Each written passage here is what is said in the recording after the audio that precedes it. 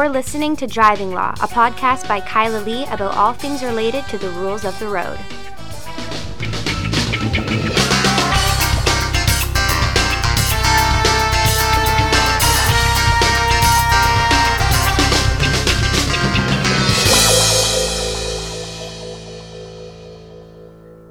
Thank you, everyone, for tuning in. I am talking today to Tim Shuey, who is a retired police officer. You were a constable, I believe? Yes, 25 years in the RCMP, 20 of those on traffic, and 10 concurrent with that as a technical collision investigator. Wow. Okay, so a long amount of time dealing with roads and highways and laws. And all the things that go wrong on them. And now that you're retired, I know you've done some writing for various news outlets, but you also run a really popular blog called Drive Smart BC. That's my hobby. I've been at it for quite some time now. And actually, the writing that I did started in the early 1980s for a newspaper in Fort St. John and has just sort of stayed on as a habit since then. Wow. Well, that's great. Do you find that you sort of run out of ideas of what to write about when it comes to sort of driving safety issues? I smile when people ask me that and say, all I have to do is go for a short drive. It's true. Or, open any news website. There's always a news story about some driving-related issue, some idiot doing something stupid behind the wheel. And I hear a lot from people, too. I send my article out each week by email to about 750 people, and I tend to get a few responses. Wow. Good for you. What got you into the writing? How did you get into doing that? Well, the local weekly newspaper in Fort St. John was competing with the Daily and approached me to write, and I did about 300 words a week for them. And the RCMP at the time encouraged them.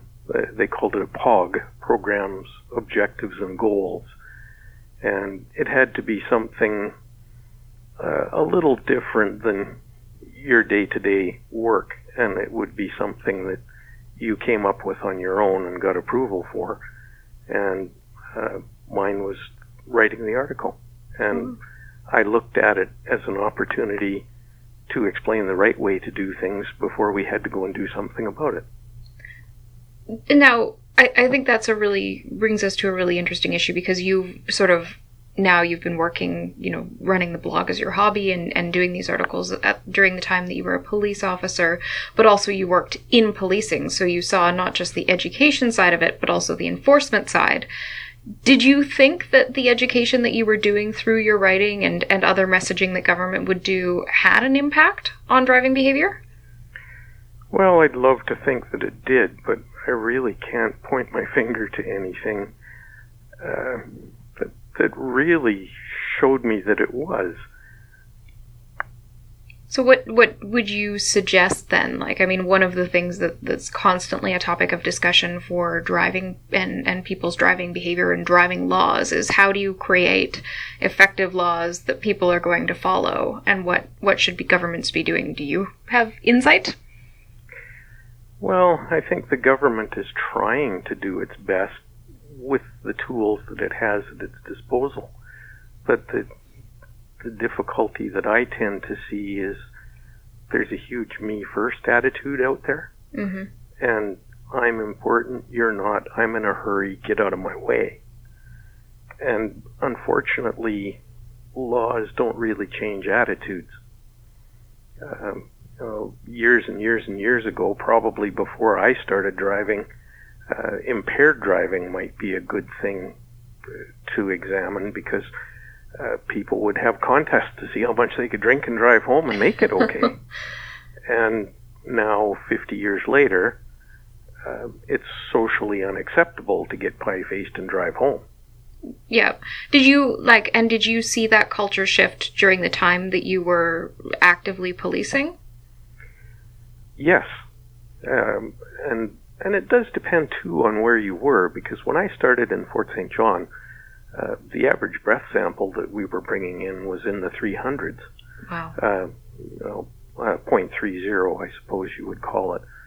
And these people weren't just impaired, these people were drunk. Yeah. And then a move to the Okanagan and Penticton in the 1990s, the samples were considerably lower than that. And toward the end of my service there, they introduced the roadside screening devices. And now we'd started to pick up a lot of people that were over 100.10, where we weren't necessarily dealing with them before. And so, that's a really interesting thing that I'd love to hear more about, because when they brought in the approved screening devices, obviously it made it easier for you and other police officers to apprehend people. Did that change the attitudes of police officers about impaired driving? No, I don't think so, because when they first came out, we still did the standard criminal impaired driver. And I found that for myself, it took me 3 to 4 hours to process an impaired driver from the start at the side of the road until I had completed my written report to Crown Counsel. And then time in court occurred later on down the road. Mm-hmm. So if it were a busy Friday or Saturday night, and I did my best to get back out onto the road after the first impaired, sometimes I could find a second one and do it as well. But it was a busy shift when I did that, because you had to pay careful attention and do all of the paperwork and be back out on the road in order to catch that. And it was not an easy thing to do. It was the start of the immediate roadside prohibition, I think, that made a big change to what happened on the side of the road. Right. Was then, in your time, was it more common to see officers sort of handing out the 24-hour and saying, be careful next time? It depends on who it was. Mm. On average, you could probably say that. But when you knew members that had a lot of experience with impaired drivers and what happened when people drove impaired, those were the people that were not liable to just walk away after issuing a 24-hour prohibition, because they had experience with all the bad things that happened. Right. And weren't about to walk away and leave it, because the people that did that knew full well when they got behind the wheel that they shouldn't be there, and they made the choice to do it anyway. Yeah. And I mean, back in the early days before the PPTs, like you said, in Fort St. John, you're bringing in people who are blowing 300. I imagine that when you're pulling them over, it's obvious that they're intoxicated. Oh, it was crazy. You would watch because you needed some driving evidence, but sometimes you didn't dare watch because the driving was so bad you were scared that they would hit somebody else in the meantime. Wow. And do you attribute that to sort of being like in the gateway to the north, Fort St. John, and a different culture in less urban areas than, in the Okanagan and then ultimately in the Lower Mainland or Victoria, Greater Victoria area? Well, I think a lot of that was probably driven by the oil field. Oh, okay. These were people that worked out of town and worked hard for long periods of time, had plenty of money, and then they'd come into town on a weekend and tie one on. Right. Work hard, party harder. Yep. Yeah, and I guess you go back to the oil field, you don't necessarily need your license. Were you around when they brought in the administrative driving prohibitions, the ADPs? Yes. Okay. How did that, if it did, how did that change your approach to policing and impaired driving? Well, it really didn't change anything because we were still doing the standard criminal impaired driving investigation. Right. What that did was provided an immediate stop for somebody that was drinking and driving. It wasn't having to wait 6, 8, 10, 12 months down the road to find out what happened to you. You were served the ADP and the driving prohibition took place. So there was a more immediate penalty for driving while impaired. Now, I know a lot of officers keep a tally of how many impaireds they've got in their career. Did you ever keep those types of numbers? Well, I had to keep my breathalyzer logbook, of course, but I didn't really keep track. I suppose I could go through my notebooks and count them all, certainly, but it was the year that they first issued an approved screening device to me, where I went out and did 82 criminal impaired driving investigations in a 1-year period. Wow. That's like more than one a week. Oh, yes. And it was hard work. You had to go and look carefully and deal with it. And unfortunately, it wasn't hard to find them. No. Now, since they brought in IRPs, obviously it's making it a lot easier for police officers to take drivers off the road immediately and to address sort of the immediate problem. Do you see any pitfalls with the IRP scheme as far as policing is concerned? That's a difficult question for me to answer because that came in after I had quit policing. Mm-hmm. And I don't have any experience with what might be happening from direct observation.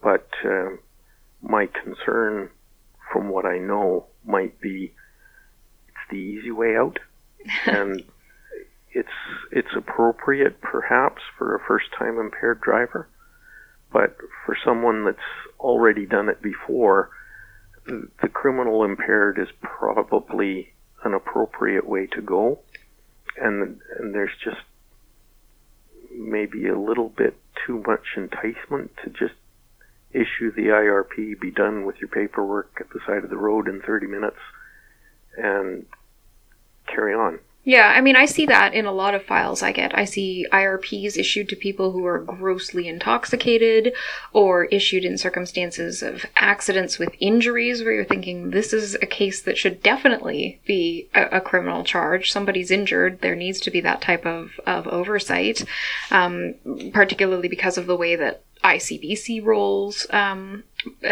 into an impaired investigation. And I think there's also a huge amount of de-skilling of police because they don't get cross-examined. It was a complicated business, and it was something that I didn't look forward to, going to court to testify for an impaired driving case, because you had to know a lot of material, and you had to be able to present all of that material without error to the court, mm-hmm. and stand up under cross-examination by some quite skillful lawyers. Yeah, I think it's a real disservice to policing that a lot of young officers now have never had that experience. Because the way I look at an impaired investigation is it's not just your opportunity as a police officer to be cross-examined on what happened in that case. It's also your opportunity to be cross-examined on your implementation of charter rights, your expression of your grounds for doing things. And that's going to affect every type of investigation you do. The type of information that you testify about as a police officer in an impaired case is the same type of information that you would be testifying about in other, more conventionally criminal type cases like, drug trafficking or sex assaults. And it builds a really good foundation for being able to do that well. You had to be careful, though, because as I moved along in my service, I sometimes found myself walking up to the side of a vehicle and looking inside and saying, oh, I got an impaired driver here. Now, in order to get this through court, let's get the notebook out. Let's ask all the questions. I was filling in between the lines, but I knew from experience that I had an impaired driver and that the driver was going to blow over. But I had to make sure that I gathered everything necessary to prosecute properly. But that's the same as you would like if you were investigating a grow-up and you know that Jimmy, pot dealer has a bunch of marijuana plants in his basement. You know it, but you need the foundation to get your warrant for it. It's teaching you those same skills in a way that police officers are more likely to encounter on a frequent basis. And I once had a provincial court judge remark to me that he felt sorry for me because I do my job while the government is busy changing the goalposts by modifying the laws. Yeah, and I feel bad for the police officers. You know, I always joke with Paul that it, you know, how hard is it? You only have to properly form your suspicion, then articulate that in court, make a demand forthwith, and then after you administer the ASD properly, taking into account all of the possibilities of things that can go wrong, express how you administered the test and relied on the result, then you need to read charter rights some warnings immediately, read a breath demand as soon as practicable, incorporate all of the elements of the demand, then transport them back to the detachment as soon as practicable, make sure there's a QT there, make sure you implement 10B properly, have an observation period that's not too long but not too short, make sure you're constantly watching the person for 15 minutes while also trying to get information out of them, write it down in your notebook so there's a good record of it, present them to the instrument, get the sample, make sure nothing goes wrong in getting the sample, and then do that a second time, and then release them quickly, because you can't keep them too long after the samples are done. How hard is that? You sound like you maybe had a little bit of experience with this. Yeah, just a few impaired trials under my belt, but I get to be in the comfortable position of defense counsel picking apart everything you do. And, you know, really when it came down to it, a lot of what I learned was trial by fire. Yeah. And you had to go into court, you had to do what you needed to do, and you had to pay attention because if there were any problems, you had to cover them off next time. Mm-hmm. Yeah. I started out as an auxiliary officer. Oh, really? And within just a few weeks of starting, we stopped an impaired driver. And the constable that I was working with said, "You go around to the other side of the car and you watch the passenger." So, true to form, I went around to the other side of the car and I paid attention for all I was worth. A passenger wasn't going to do anything that I didn't see. And I got subpoenaed to the trial for the impaired driver. Mm-hmm. And the defense lawyer got up and said, "Did you see this? No. Did you see that? No. Did you hear this? No." And after a little bit of this, the judge stopped the defense lawyer and said, "You may as well stop now. You're almost to the point where you can prove that he wasn't even there." And I was embarrassed. The next time that happened, I had some answers. Mm-hmm. You watched both things. Exactly. But it was probably a good learning experience to have at the beginning of your career because you used that in future investigations, in all types of investigations, not just your traffic ones. Well, I suppose in a way I was lucky because at that point it really wasn't critical because I was inexperienced and the court knew it and the court wasn't expecting a lot from me. Right. But I got the experience so that when it came time for something that really did matter, I was further ahead than I would have been otherwise. Yeah, and so that, I imagine, you know, a time when you might be critical would have been when you were working in, you know, dealing with the collision stuff. Well, that's an entirely different matter. That was really something because you would qualify as an expert witness and get to give opinion evidence. And that was really difficult because I had spent 15 years knowing that you had to present what you saw, what you heard, what you can hold up and show, but you can't do anything other than that. And now all of a sudden, here you were saying, well, you know, based on those tire marks and this coefficient of friction for the road surface and this super elevation, here is the speed that the driver was driving in pre-crash. And that I found quite difficult until I got a little bit more used to it. Do you think you were more careful in giving your opinion evidence as a result of the experiences you had as a traffic member? Well, certainly. And that, and you realized how important it was. You know, that there was no way that I was going to express an opinion that I wasn't confident of. Yeah. And, when you're expressing an opinion in the context of collision reconstruction and collision evidence, you're doing that only in serious trials. It's, not the guy who runs into a lamp standard and walks away from the accident and no one's injured. You're not called out for that. No, but it put a whole different face on investigating those too. Because after I'd had my course where I could make a speed estimation from a tire mark, I had a T-bone collision in an intersection, and I talked to the driver responsible and said, "How fast were you going before this all happened?" Oh, the speed limit, no more than 50, certainly. So I went and got my measuring tape out and measured and came back and sat down and calculated. And I said, my calculations show you somewhere between 65 and 70 kilometers an hour. Was he like, "That's complete bullshit? What are you talking about?" No, he kind of hung his head and said, "Well, yeah, maybe." I would have been like dumbfounded standing at the roadside for somebody to, get out measuring tape and start measuring tire marks. Well, it certainly put a different face on investigation, because now you weren't relying on he said, she said, and no witnesses present. You could actually do something to establish a little more about what happened and decide which, if any of them, you could pay a little more attention to. Did you find it easy to turn off sort of the gross stuff, the body parts and all of that? Like, I know, like, when I look at a file and I get these pictures of these, devastating accidents and there's severely injured people and photos of injuries, or, worst case scenario, a photo of a deceased person, it's, I can turn that off in my brain and I can go, that's just, that's that.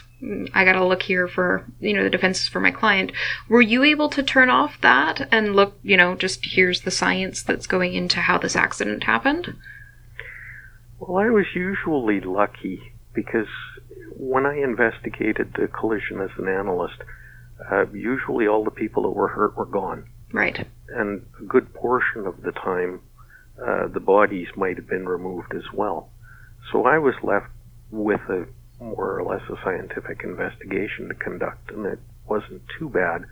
And if the bodies were still there, well, you knew that they didn't hurt anymore.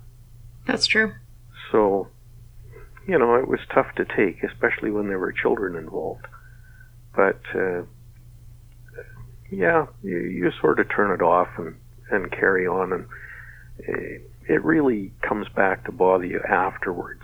Mm-hmm. I found myself driving around sometimes on patrol and saying, "Oh yeah, did a fatal here, yeah, did a double fatal here." That's not the right way to look at the world. No, there's a really, I think, both lawyers and police end up suffering from the real weird, jaded way of looking at things, the way that you turn off your emotions to things that would devastate lots of people. And you just do your job, and then afterwards you reflect about your job rather than the human cost. Well, it's an interesting outlook, because after a while you see all the things that go wrong, and then you stop somebody and say, "Hey, you've got no taillights." And they say, "Yeah, well, I'm almost home, so what?" Well, I can point you to a fatal collision that resulted because somebody had no taillights. Mm-hmm. And, this person genuinely doesn't see a problem with it.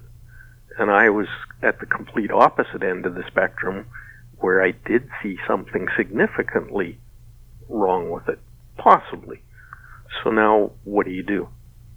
If you write them a ticket, you're halfway. If you write them a ticket and take them off the road until they get taillights running again, now you're starting to be someone that's not really nice to have around. No. They remember you for these things. They do, and then they show up to traffic court, or they call their defense lawyer, and they talk about what a jerk you are. Well, I never heard back anything like that through a defense lawyer. Oh yeah, we don't tell you that they say that. No, I'm sure they do. But traffic court, Yeah, a lot of times people are there saying, it's not my fault. I didn't deserve this. The officer's picking on me. I didn't like the way he talked to me at the side of the road. And I want you to do something about it. And they really have no idea that the justice in the traffic court doesn't really have any avenue to do anything about that. And half the time doesn't really care too, because if you had no tail lights and you were driving with no tail lights, they're justified in writing you a ticket and taking you off the road for a defective vehicle. Yeah, and of course they can adjust the penalty to suit the circumstances, and I've never really had an issue with that. It's quite interesting. That traffic court I found to be a challenge because I got to play prosecutor. When we were in the Okanagan, they started having police prosecute their own traffic tickets. And we were in front of the Judicial Justice of the Peace instead of the provincial court judge. And it actually made it interesting for me because generally everybody was quite happy to let me prosecute their tickets too. So I didn't have to sit there in the gallery and wait my turn. The senior traffic member there would essentially run the traffic court. Well, that's nice. I mean, I've been to Nanaimo, they do it that way, and it can be a lot more efficient. But in the traffic courts in the Lower Mainland here, it's just each officer, and they're sort of like, you go in and everybody's unsure about who's going to call what first, and it's a little bit hectic sometimes. Yeah, it was a little difficult because there was mistrust there because people didn't understand how the system worked. Mm-hmm. But we would call the list. And we would explain to people that, if you're here to say, I didn't do this, that's fine, we'll have a trial. And if you're willing to say, yes, I did this, but I think the penalty is inappropriate, then we'll get you up first and get that out of the way, and then go on to the trials. And you could see wheels turning, but a lot of times they would plead not guilty anyway, just because. Yeah. So before they made that switch, were they having Crown Counsel prosecute traffic tickets and you guys would come as witnesses, or how did they deal with it? That's exactly how they dealt with it. Oh my God. The provincial court was not happy to see it. No. I had a motorcycle with no muffler, and I gave all of the necessary evidence, I thought, for a conviction, and the judge found him not guilty. And we ended up talking to each other in the hallway after court that day. Mm-hmm. And I can't remember the conversation, but I probably would have asked why he decided to find him not guilty. And the judge looked me right in the face and said, it's not important. I have more important things to do in my traffic court, or in my courtroom, than deal with traffic tickets like that. Yeah, fair enough. And he does. But unfortunately, at the time, that was the only avenue open. And really, he needed to treat it the same way that he treated everything else, with fair deliberation. Yeah. Yeah, oh no, absolutely. He definitely needed to treat it with fair deliberation, but it's, maybe a good shift to take traffic tickets out of provincial court just to free up the time of a judge and a prosecutor, particularly with the big concerns that we have even now about delays in court. And if you're a new constable prosecuting a traffic ticket for the first time, you face a long uphill battle. Yes. Oh, I know. They're the easiest to talk about out of the tickets when I go to court because they'd rather let it go than have to go through cross-examination from a defense lawyer. And that's where I learned. Yep, and that's the thing, right? But they don't know that. I see such a huge problem about taking as many things as possible out of the courts, which is the current legal trend, and eliminating that opportunity to learn. It compromises other investigations. It has consequences in more serious cases. And if you don't learn, you're going to keep doing the same thing. Yep. And, the thing I hate seeing most as a member of the public, I mean, the thing I like seeing the most as defense counsel, but I hate seeing it most as a member of the public, is a serious collision, a fatal or an injury that is, completely botched because the officer doesn't know how to conduct an impaired driving investigation. And if you really want to look at it, that's a homicide. It really shouldn't be one or two traffic constables looking after things. It should be a major investigation team dealing with it. Yeah, I mean, I wouldn't call it a homicide in the legal sense of the word, but I agree with you that to throw a couple traffic members onto a fatal impaired when there's so much that goes into it. And you even see, I don't know if you remember the Carol Berner case, but, an undercover officer posing as her friend, these types of investigative tactics being something that are a very real possibility in those cases and could create, as it did in Miss Berner's case, much stronger evidence for the prosecution. But they're not done because you've got an already overburdened traffic unit dealing with this investigation. It's experience. I'm glad I'm retired, to be honest. But I've had cases that stick with me. I went to a two-vehicle head-on collision, and I was the traffic person responsible, and I had one general duty constable working with me. And partway through, the constable came over and motioned to one of the vehicles and said, "I smell liquor in there." So I went over and I looked. The fire department still hadn't got the driver out. And here's a broken liquor bottle on the passenger floor. Mm-hmm. So certainly that's where the odor of liquor came from. But when they loaded her into the ambulance, my mistake was not asking permission to go in and smelling myself. I asked the paramedic to just lean down and take a sniff of this lady's breath and see if he smelled liquor or not. And he did, and came back and shook his head no. So at that point, because things were busy and I had other things to do that were as pressing, I dealt with that as quickly as I could and moved on. The following morning, I had a delegation of neighbors in the detachment wanting to talk to me. This woman is an alcoholic. She is never sober. How come she didn't get caught for impaired driving last night when she caused that collision? So I called the hospital. I said, "Did you take blood when she was admitted? Did you do a blood alcohol analysis on it?" And they said yes. So I had never done it before, but I obtained a search warrant to get the blood results. And the blood results came back with a significant level of impairment. So I put together a report to Crown Counsel, forwarded it, and they would not accept it for prosecution. It was too big an inconvenience. Inconvenience is not the right word. It was too big an imposition on the accused charter rights. There's the description.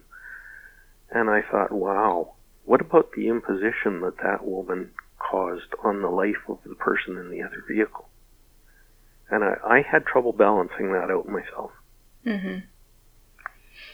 That's, it's a lot of people comment to me, you probably see on Twitter, the types of things people say on Twitter, like, you put drunks back on the road, you put people back out there to kill people, and it's really hard to do your job, whatever side you're on. It's really hard to do your job when you're thinking about the consequences of either when you don't, get everything exactly right as a police officer, you rely on information from somebody else who doesn't give you accurate information, or when you're a lawyer and you're doing what you're supposed to be doing and you know that there are consequences for winning a case just like there are consequences for losing a case. Well, we all choose the jobs we do because we feel we're doing it the way we should be doing it. But you do have to take into account that the prosecutor prosecutes and the defense defends, and they're the checks and balances in the system, and the best that I could do as an investigator was gather and present the evidence. And if I was successful, the prosecution would be successful, and if I wasn't, well, it was up to me to try harder next time. What do you say to those officers who think of defense counsel as the enemy? I mean, maybe you're one, I don't know. No, I understood what they were doing and why. I found it difficult to deal with sometimes, mostly because of the trouble I had within myself dealing with the outcome.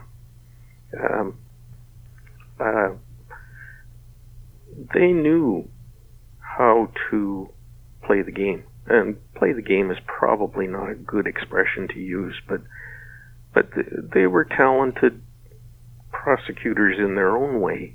And when I got on the stand, it was up to me to listen to the question, formulate an answer, and then get the answer out completely into the court. And quite often they interrupt and take off in a different direction or do something to disrupt your train of thought, and you just didn't get out what you needed to get out. And what you had to learn from that was you ignored the second question, and you just didn't deal with it until you'd finished with the first one.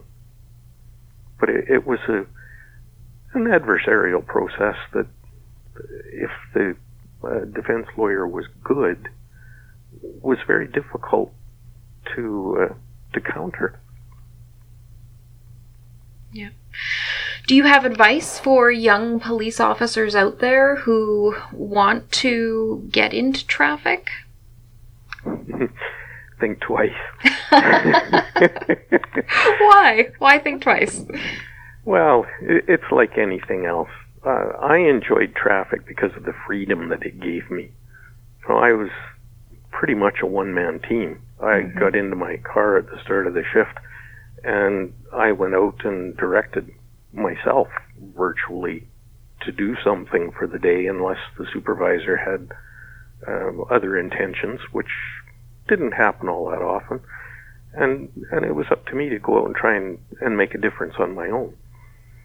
And that latitude is not easily available in other areas of police work. But like anything else, you give up nights and weekends and you see ugly things. And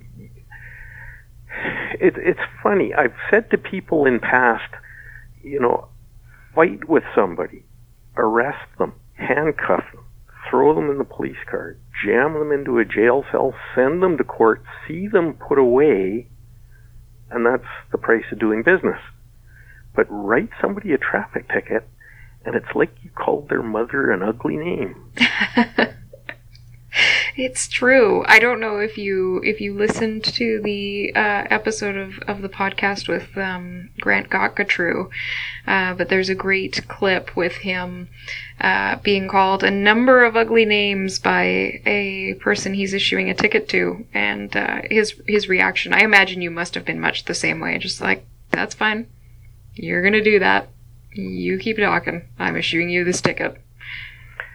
And like one supervisor said, God wouldn't have made traffic tickets with 3 spaces on them if he didn't mean for you to fill them up. Yep. The old 6 box I hear about a lot. Two tickets all full. It's hard to do that. It really is. When I was faced with that, I usually just dealt with it the way that I had intended to deal with it when I went up there. Because the court didn't necessarily see that as an appropriate response to being harassed. And sometimes the justice would subtly intimate that maybe you should have just stuck with the one. But you just had to realize that this person would be there again tomorrow. And with an attitude like that, probably you get to deal with them again. Yep. and they don't necessarily learn. All right, my last question for you. It's a big one, and I suspect I know your answer. Where do you stand on random breath testing? I've not really got a good answer to that question. Oh, I'm surprised. Well, on one hand, I've got nothing to worry about, because if I drink something, I know how to deal with it. So I either don't drive, or I wait the appropriate period of time and then drive. So if somebody randomly tests me, I have nothing to fear. But like anything else, when the police deal with something, it's an intrusion into your private life. And I never took that intrusion lightly. I wonder, honestly, how many impaired drivers I missed because I wasn't able to detect it with my nose. But once I had the screening device and a few investigative tools, I'd like to think that I found what I needed to find and didn't find things that weren't consequential. So I'm happy with the reasonable suspicion myself. Yeah, I think. And it's really not that hard, I think. You know, either you find it with your nose or you use your training and you engage the person in some questioning.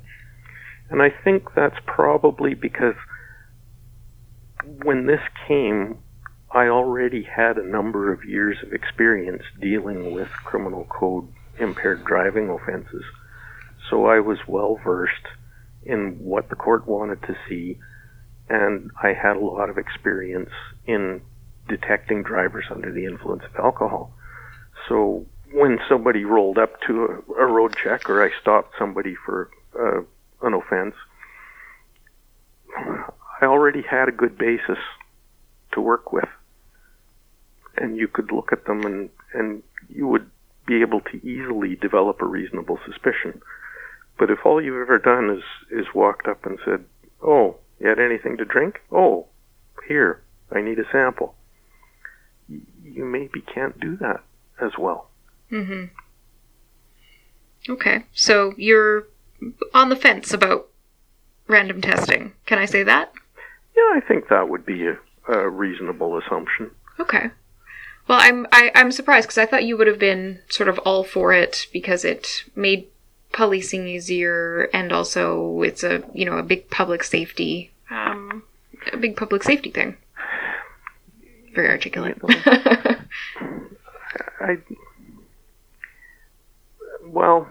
That's sort of where I stuck that.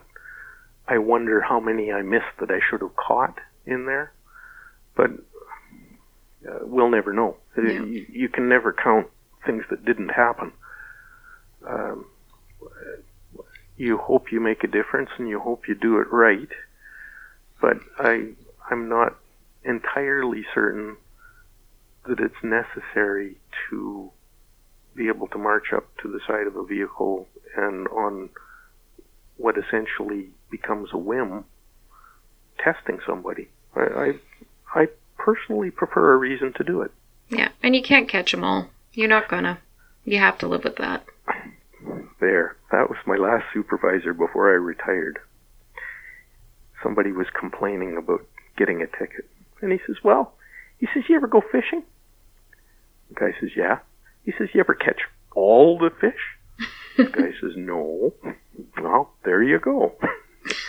You got caught because you were here, and we can't catch everybody else because you don't catch everybody else. You can only deal with one at a time. Yep.